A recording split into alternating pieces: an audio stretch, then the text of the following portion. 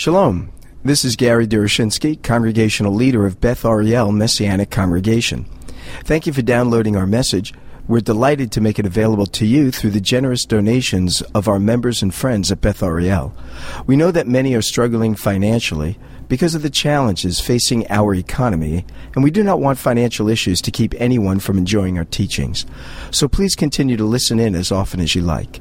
But if our presentations have been beneficial to you, and you are able to provide a financial donation to Beth Ariel, whether large or small, would you prayerfully consider sending a gift in support of our ministry? You can donate online through our website at bethariel.org. That is spelled BETHARIEL.org. Also, please remember to pray for us, that we would be responsive to the Lord's guidance as we reach out to the lost sheep of the house of Israel in the greater Los Angeles area. Thank you, and I hope you enjoyed this message. Well, the last time I preached, I actually went way back to Nehemiah 8, and you don't have to turn there, but I'm just going to remind us of what I kind of highlighted out of that text. And there's three things that I love about that text. These are not normative, they're not like required for us to follow, but I think they're good visual pictures for us. And the three things in Nehemiah 8 is, one, when Israel came back to the promised land and the Israelites got excited again about God's word, they had Ezra the scribe bring out the big Torah scrolls and explain the text to the people. And they literally stood in the rain for like 3 days listening to the Torah being read and explained. And it was in that context that actually we get our wooden podium. So they erected a wooden podium and put the Bible on that so that visually it's centralized. So that's a really cool aspect. The other thing that I like about that passage is that when Ezra began reading the text, the people stood up to visually honor the reading of the Bible. And then after that, Ezra explained it and allowed the Word of God to impact the hearts of the Israelites. So I'd like to ask you again today, as we read this text, which is Galatians 5:16 through 26, that you would stand with me as I read the text to visually honor the Bible. So Galatians 5:16 through 26. But I say, walk by the Spirit, and you will not carry out the desires of the flesh. For the flesh sets its desire against the Spirit, and the Spirit against the flesh. For these are in opposition to one another, so that you may not do the things that you please. But if you are led by the Spirit, you are not under the law. Now the deeds of the flesh are evident, which are immorality, impurity, sensuality, idolatry, sorcery, enmity, strife, jealousy, outbursts of anger, disputes, dissensions, factions, envying and drunkenness, carousing, and things like these, of which I forewarned you that those who practice such things will not inherit the kingdom of God. But the fruit of the Spirit is love, joy, peace, patience, kindness, goodness, faithfulness, gentleness, self-control. Against such things there is no law. Now those who have belonged to Christ Jesus have crucified the flesh with its passions and desires. If we live by the Spirit, let us also walk by the Spirit. And you can end there in verse 25. Let's pray. Heavenly Father, thank you for this text. Thank you for your word, that you've given us your revelation. Lord, I ask that these words this morning would impact our hearts, that we would be compelled to walk by the Spirit over and against walking by the flesh. So often, Lord, I know in my life, I rely on my flesh to make me more spiritual, to make me closer to you, but you've clearly explained to us here that it's by your Spirit, it's by walking by your Spirit that we grow in our walk with you, Lord. So I ask that this morning you would help us to understand what it means to walk by the Spirit, and that, Lord, then you would help us to do it, to live it out, to choose this day to walk by the Spirit. We pray these things in your name. Amen. You may be seated. So I don't know about you, but I don't know if you've ever done something in your life that you really didn't want to do? You know, something you knew was not the right thing to do, but you ended up doing it anyways. Back when I would say, probably 13 or 12 or so, I went to the grocery shop with my mom and my brother. And my brother was younger, so my mom would put him in the shopping cart, right, towards the front of it. And she'd push it around, and Samuel could kind of do the Titanic thing and like hang out on the front of it, holding on and really enjoy it. Well, we got to one aisle, and my mom's picking out, food and groceries. And so she leaves my brother and I, and brothers, we always kind of like have a rivalry thing going on. She leaves me and my brother back at one end of the aisle, and then she goes way down and starts picking out some food. Well, I thought it would be really funny. I knew it was wrong, but I thought it'd be really funny if I grabbed it and went like this. So I did that, and all I could see was Samuel's feet coming out from underneath him and flipping over the cart and smashing down on the linoleum. So it was really a jerk move, right? Really bad thing to do. My mom saw it, and she came running down, and I got a scolding, and I knew that is not something I should have done, but I decided to do it anyways. Our walk with Jesus, with Yeshua, tends to be very similar. This passage is saying that there's a struggle. There's a constant struggle between our flesh and the Spirit. We always know what we should do, but we oftentimes find ourselves doing exactly the opposite. But the good news is that if we have believed in Jesus, God's Son, Yeshua, our flesh has been crucified with Messiah. And it's no longer us that are living, right? But it's Messiah living in us. So we have the victory. We have already crucified the flesh, but it's our choice as to whether or not we're going to live in it.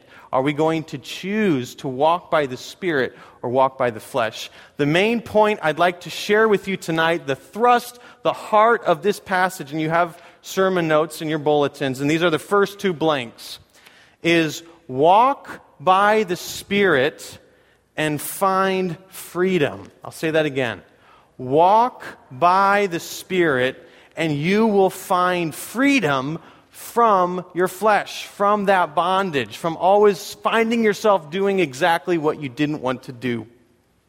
Over the past several weeks, Gary's been speaking on each specific aspect of the fruit. What I'd like to do this morning is, as you can see in your Bibles, I'd like to take a step back and take a look at the whole context of Galatians, and specifically the section that we find the fruit of the Spirit in, so we know where Paul's coming from when he talks about the fruit of the Spirit. If you look at, broadly speaking, the whole book of Galatians, the main thrust is really freedom in Messiah. Back when the congregation, when the body of Messiah was just beginning, there was this compulsion, this feeling like they had to keep the law in order to grow in their walk with Messiah, instead of relying on the Spirit. And I want to point your attention to one verse that I think encapsulates the main point of Galatians. And what's so cool about it is it's written as a question, which is so Jewish, right? Paul was very Jewish, so he makes the thesis of the whole book a question. So turn with me in Galatians chapter 3, verse 3. And this, again, I believe, is the heart. So, when you write a nice paper, you have a thesis, and then you explain that thesis in your paper. Paul's very similar. This is the thesis of the book of Galatians. Read with me. Are you so foolish? Having begun by the Spirit, are you now being perfected by the flesh? I'll read that again. Are you so foolish? Having begun by the Spirit, are you now being perfected by the flesh? So Paul's really hitting them at the heart of the matter. When you first got saved, what were you relying on to save you? Yeshua, Jesus, right? His work. So now, 5, 10, 15 years later, what are you relying on to cause you to grow in your faith? Is it you? Or is it the person and the work of Yeshua Messiah? And Paul is saying here, it needs to be Yeshua and His work. It needs to be a focus on Him and His Word, which will cause you to want to walk by the Spirit.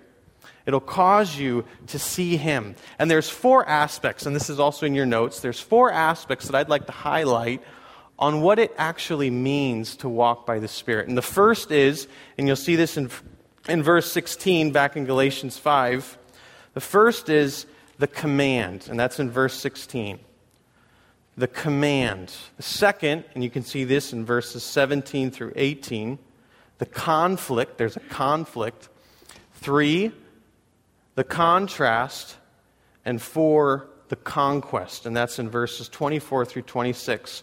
So we want to really unpack what does it mean to walk by the Spirit. And we see the command in verse 16. There's going to be a conflict that happens. There's a contrast, and then the conquest. Let's take a first look right here at the command. And these are your blanks. Walking by the Spirit leads to freedom. So when we choose to walk by the Spirit, again, it will naturally lead to freedom. I'd like to take a closer look at the term walk. What does it mean to walk? Walk really is a command. Paul writes it in the imperative, so it's not really an optional thing. Paul is really charging us, choose today to walk in the Spirit. The second thing that I'd like to point out is walk really implies, this really gets to the heart of the matter of what it means to walk. It really means 2 things. It's twofold. The first is that we yield to the Spirit's prompting. In your own life, I know you've felt this, you've seen this, you're in a situation, and you feel the Holy Spirit prompting you, go reach out to that person. Or the opposite, don't do that, right? You all get this. It's a prompting. So walking by the Spirit is yielding to that prompting. And here's the second aspect of what it means to walk. It also means to then do it. To not just hear it and feel the prompting, but to actually then act out and do it. To do it. So there's 2 aspects to walking by the Spirit. Francis Chan gave a great illustration of this in our life group. You know, we've been doing these basic series, which is led by Francis Chan. And he really embodies this. He says he's told his daughter a couple times, go clean your room, right? And it doesn't matter if his daughter can quote to him the phrase, go clean your room, or even recite it back to him in the Hebrew or the Greek, right? It matters is if she did it, right? That's what the father, Francis Chan, is really wanting to see. Is she going to clean her room, or can she just memorize that phrase and regurgitate it? What really matters is if she does it. The same is true in our walk with Messiah. He wants us to know His Word, absolutely. But what the Father is really wanting to see is us to do it. And I'll tell you, walking by the Spirit has so much to do with understanding God's Word. That's the ammunition that the Holy Spirit uses to prompt us. If we're not in God's Word, then we don't know God. And if we're not in God's Word, the Holy Spirit has nothing to use in prompting us, right? So it's so vital that we spend time in God's Word so the Holy Spirit can use things to prompt us, and then it's on us to live it out. To not just go and share with everybody the command, go clean your room, but to actually clean the room, but to actually do it, to live it out. In my own life, I really struggle with this. I'm so structured, and I formalize and systematize my walk with Jesus so that I feel that if I set up all these systems and I set up all these formulas, if I do this and I do that and I pray so long, I read the Bible so long, and then I can produce my walk with Jesus. But the real part is, am I allowing God's Word to soak into my heart so much so that it changes me and that I want to go out and obey it? That's really what Paul's really driving at here. Let's go to the second one. Now starting in verses 17, what Paul does is he first makes the statement, you need to walk by the Spirit. Now in verse 17, he goes to how difficult this can be. The reason that it's so difficult to walk by the Spirit is because we're still in the flesh. So we know that we need to walk by the Spirit, but the problem is I still have skin, right? Is anybody in here perfect? I'm not. Are you? No, of course not. We know that we should walk by the Spirit, but there's a conflict. There's an internal conflict because we're still in the flesh. We're still on this earth. There's a struggle. There's a conflict. And Paul writes about this. Read with me in verse 17. For the flesh sets its desire against the Spirit, and the Spirit against the flesh. For these are in opposition to one another, so that you may not do the things that you please. But, and I love the buts in the Bible, it's great. But, if you are led by the Spirit, you are not under the law. So again, it writes here, Paul uses two words, flesh and spirit. And these are always conflicting with each other. But the point is, I really want to drive this home. The point is, knowing and enjoying Jesus, Yeshua, will naturally lead to living above the law, living above the flesh. If you find your joy and satisfaction in who Jesus is and how wonderful He is, you will naturally become like Him. But if you get sidetracked with all the doing, you'll get sidetracked in all the doing. You'll get so focused on the doing that you don't enjoy the person. You know, on a good week, I like to run, right? And what I found in running is I get so sidetracked with time intervals and like I got to beat last week's time, right? That I really end up not wanting to run anymore. It just becomes such a burden and not very fun. But conversely, if I decide I'm just going to go run and enjoy nature, enjoy the outdoors, get my heart healthy, you know what I find? Is I tend to run longer and faster and enjoy it and keep doing it. And it becomes more of a practice and a habit. The same is true of our walk in Jesus. If we get so sidetracked with the law, with these things that we have set up in our own lives in order to produce in us spirituality, we lose the whole point, which is Jesus, enjoying Him. And what Paul says right here in verse 18, but if you are led by the Spirit, you are not under the law.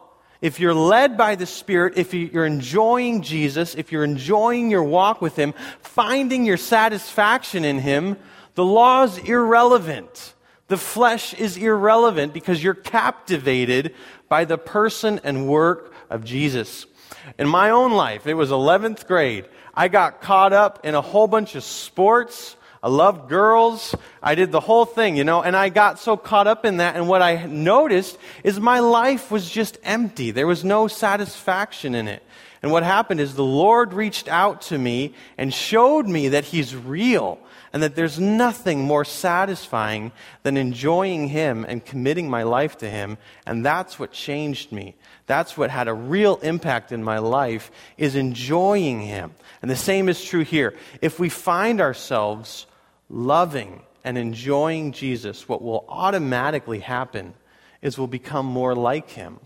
I see this in Levi. Levi loves his mom. He's literally attached at the hip. And what I notice is he'll start picking up things that she does, and she'll become more and more like her.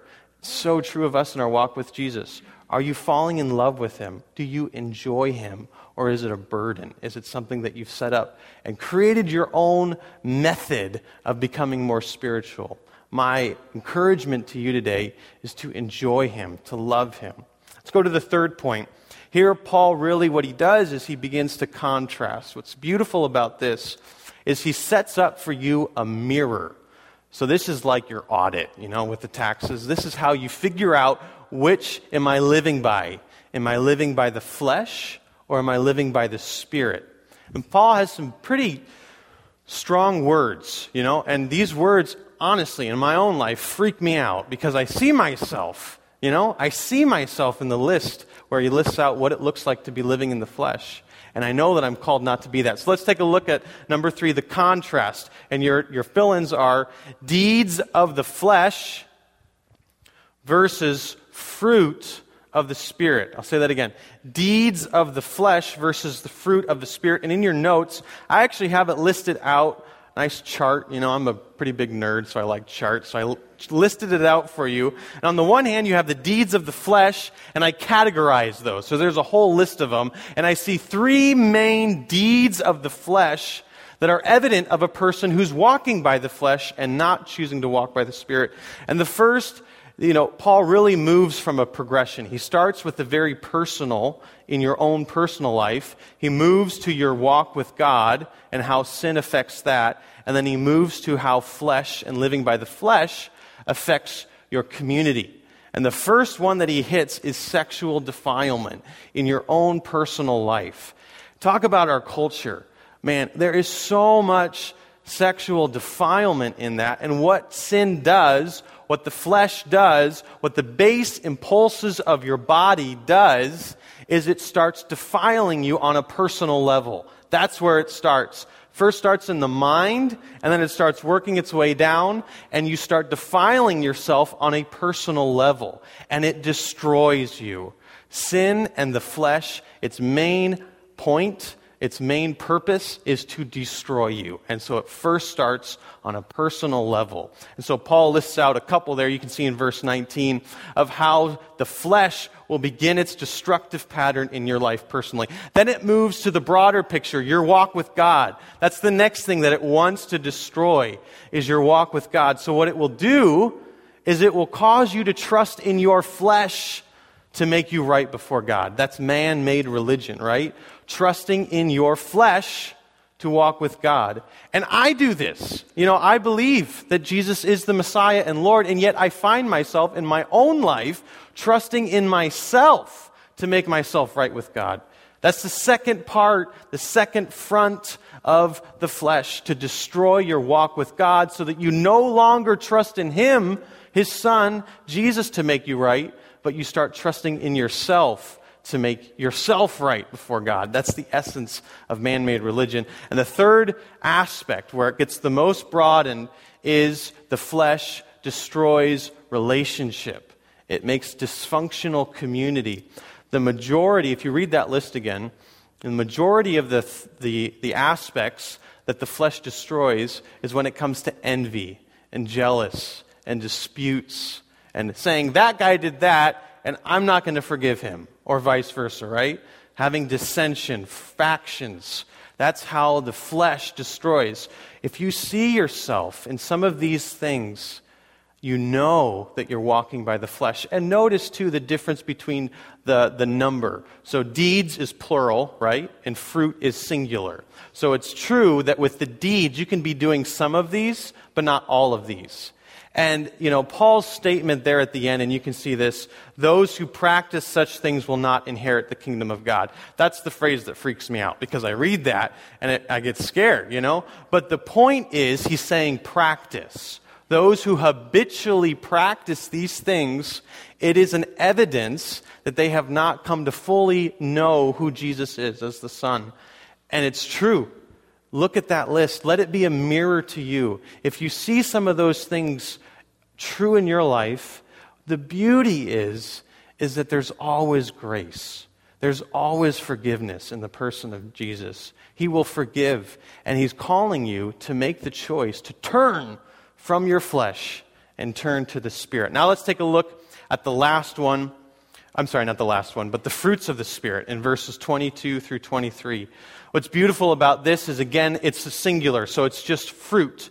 So it's very true that the fruit will be produced in the life of the believer.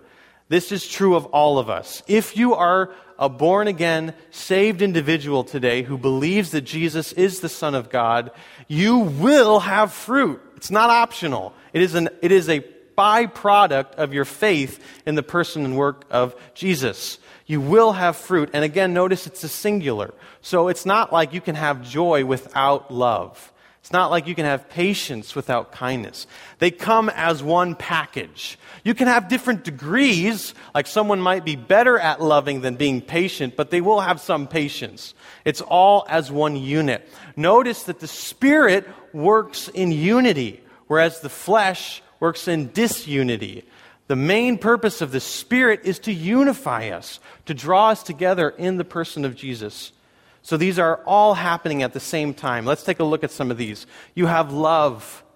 Love is the foundation for anything that we have in the person of Jesus.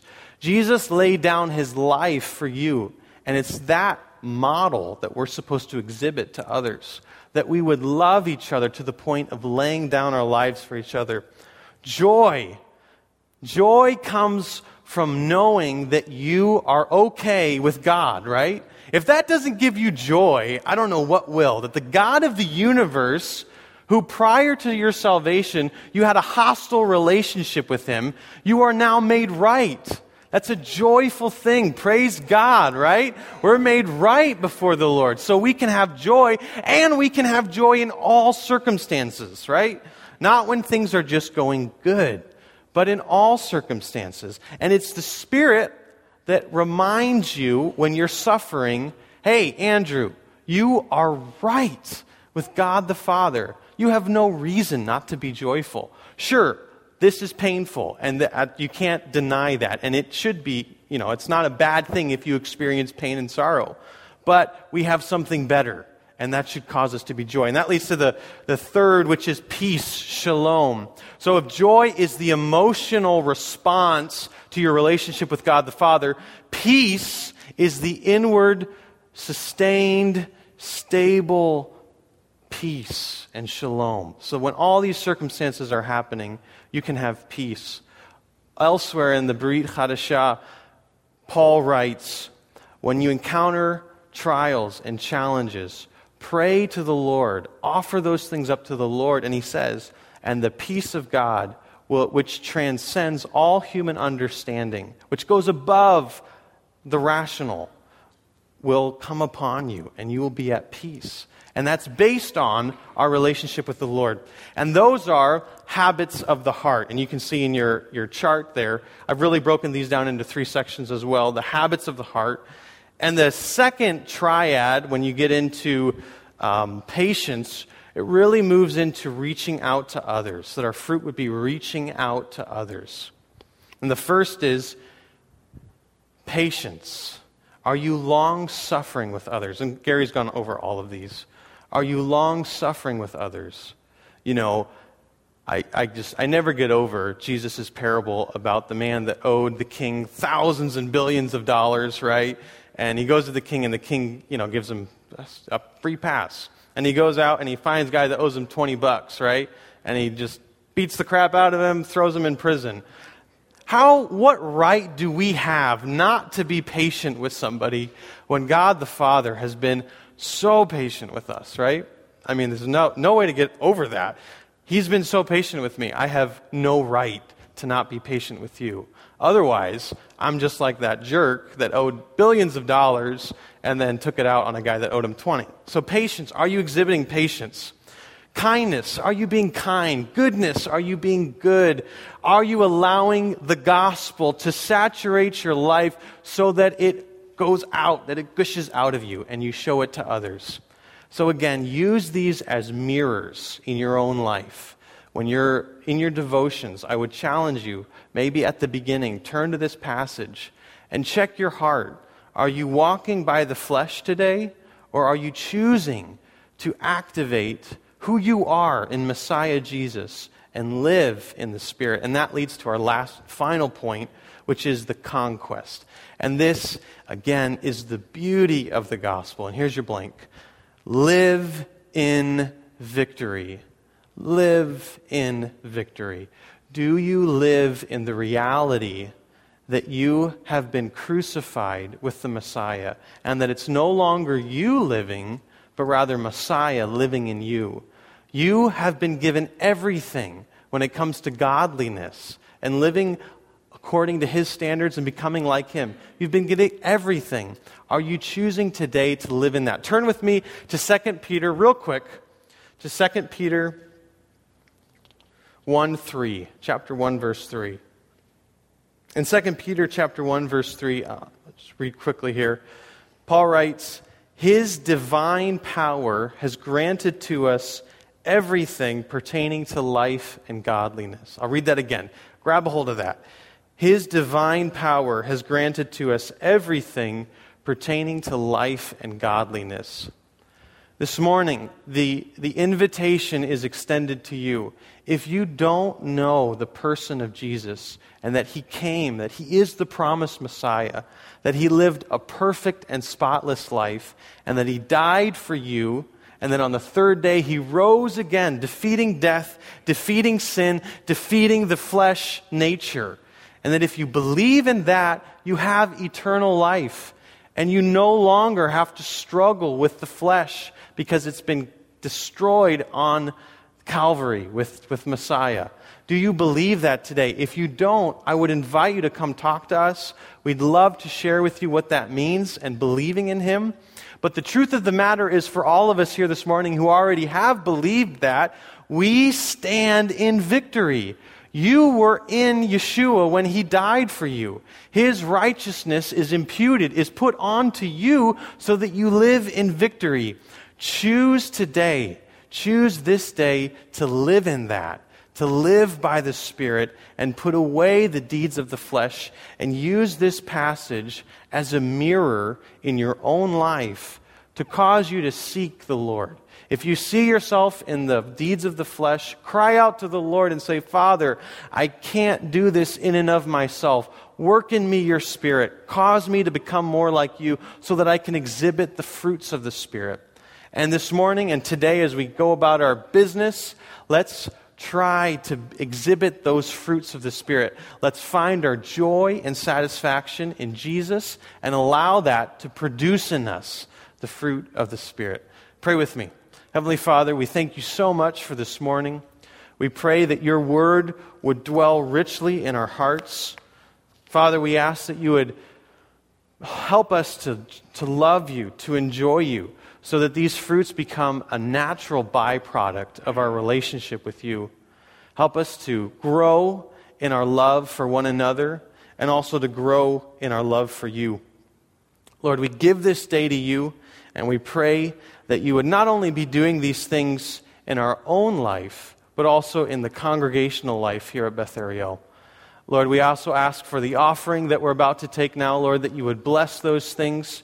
And Lord, that you would cause us to grow as a congregation, Lord, so that we can really impact and cause others to see the beauty of walking in Jesus in the community around us here, and Lord, even beyond to all of LA and all of Southern California, Father. We pray these things in your precious and most holy name. Amen. Thank you for listening to our message. We hope that it serves to encourage you in your walk with the Lord and your service to Him. Do remember us in your prayers, and if you are able to provide a financial donation to Beth Ariel, whether large or small, would you prayerfully consider sending a gift in support of our ministry? You can donate online through our website at bethariel.org. That is spelled BETHARIEL.org. Thank you again, and may our Heavenly Father richly bless you as you continue to follow Him. Shalom, shalom.